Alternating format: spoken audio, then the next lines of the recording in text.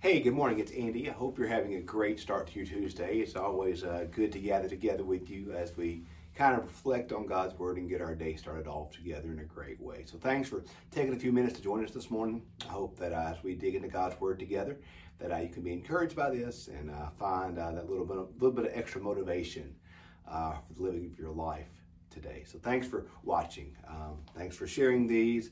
I think I mentioned this yesterday, but we also I've been putting these morning reflections out as a podcast as well. So if you're on Apple Podcast or Spotify or one of the others, podcasting apps out there, be sure to subscribe to or follow our podcast. And you can get these in audio form, which would be great as you're walking or driving into work or however you find it. So we would encourage you to do that as well. Today we're going to be in the book of Acts, Acts chapter 6. I want to look at basically verses 1 through 6 of Acts 6. Acts 6, 1 through 6, where it says this. Now during these days, when the disciples were increasing in number, the Hellenists complained against the Hebrews because their widows were being neglected in the daily distribution of food. The 12 called together the whole community of the disciples and said, "It is not right that we should neglect the word of God in order to wait on tables. Therefore, friends, select among yourselves 7 men of good standing, full of the spirit of wisdom, in whom we are to appoint this task, while we on our part will devote ourselves to prayer and to the serving of the word." What they said pleased the whole community, and they chose Stephen, a man full of faith. And then they list the rest of them, and they had these men stand before the apostles and prayed and laid their hands on them. I didn't go through the rest of the name because I just didn't want to mangle them in the morning, but I'll do it. I'll tell you, Philoparochus, Nicanor, Timian, Perimus, and Nicholas, a proselyte of Antioch. So there you go. Now we've got them all mentioned. These are the first deacons selected in church history. And I thought this is a very interesting text when you look at it. What starts off the saying is that it says, now the Hellenists complained to the Hebrews because their widows are being neglected in the daily distribution of food. When the early church started out, the church held lots of things in common because being a Christian was going to have major consequences to your life. If you're a Christian, you may not be able to get a job. You may lose your job. You may have a lot of things happen to you that will be very difficult. So by the way, let's hear this. I want to be very clear. We see here that the Christians faced persecution because of their faith. And they were okay. They made it through it. When we face challenges for our faith, remember, we're not the first people to ever go through difficult times because of our faith. Don't lose heart. Don't give up. And don't doubt that God is not at work or that God is not doing something in the midst of our challenges and of our faith. So we see here that the reason why they held it all together was because many Christians couldn't work. Many Christians could not support themselves. And so the entire community would take care of those that were at need. Acts 2 talks a lot about how they did this, how they held it all in common, and they took care of themselves. Basically, this is a situation with the Greek and the Gentiles. The Greek, the Hellenists, the Greek widows, and in that context, a widow would have been somebody without a husband and maybe even without a child. And they would have had no way to support themselves. They would have been basically destitute. And the church took it upon itself to take care of and support the widows within its midst. And so these Greek widows, the Hellenists, the Greeks, they felt like they were being neglected when the food was given. And it sounds as though they were, because the apostles came up with a solution. They didn't say, "Oh no, there's nothing there," but they came up with a solution. So there was a problem going on there and it wasn't purposeful. The apostles were devoting themselves to preaching and teaching. The church grew. There had more and more needs, and the apostles couldn't take care of every need. So what they prayerfully decided was this: we're going to keep doing what we're called to do, and we're going to appoint these here to be deacons who are going to serve. And so I think there's a couple things when we read this text that we can come away with. First is, I think, understanding the apostles. We don't all have the same calling. Your job this morning is not to be me. My job this morning is not to be you. We all have different callings, different personalities, different giftedness from God.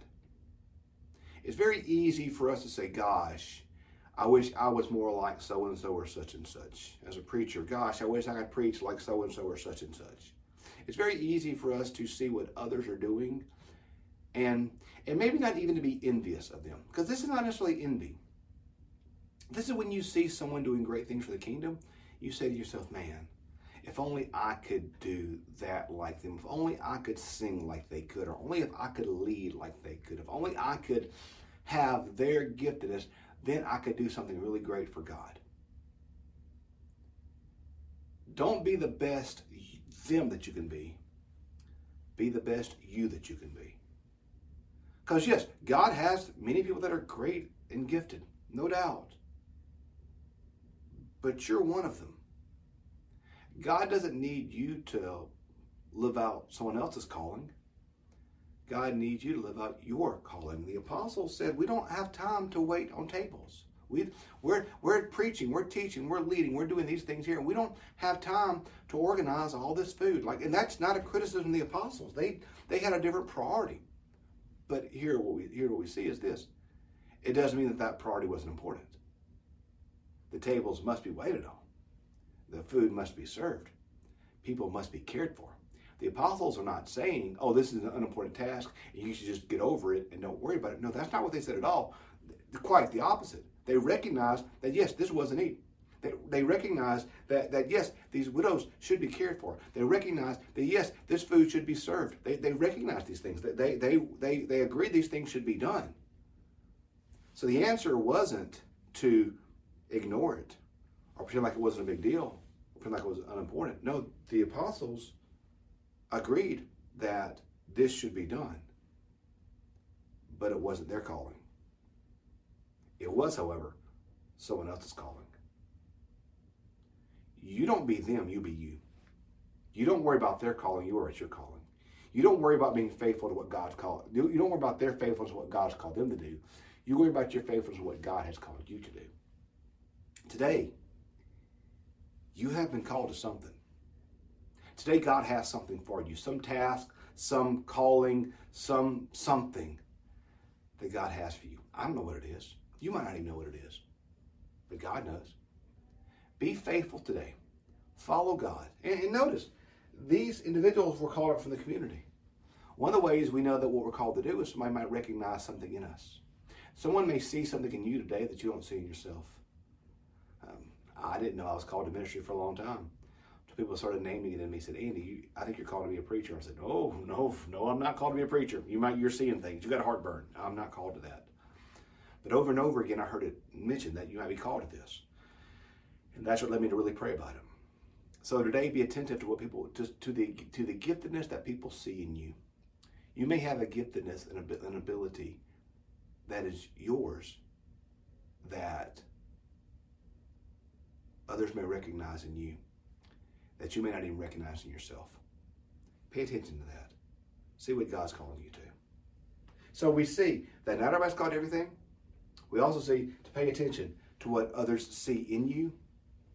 And then we also see this last thing. We see the importance here of serving. These deacons were called to serve. And that's what they did. They distributed the food to the widows. They took care of their needs. And they served them. There's something to be said for all of us in our daily life for us to be serving. Jesus says he did not come to be served, but to serve. If Jesus Christ said that he didn't come to be served, but to serve, that then tells us what we should be doing. We should be serving. We should be caring for others. We should be doing our part to further the kingdom through that. Serving. Today, maybe you're not called to be a preacher. Maybe you're not called to preach a sermon. Maybe you're not called to lead. I don't know. But I know that every one of us, somehow in our life, can serve someone else. Now, the apostles served in that they enabled the deacons to serve. And they continued with their calling, which was to preach and teach and serve in that way. We've all got different callings.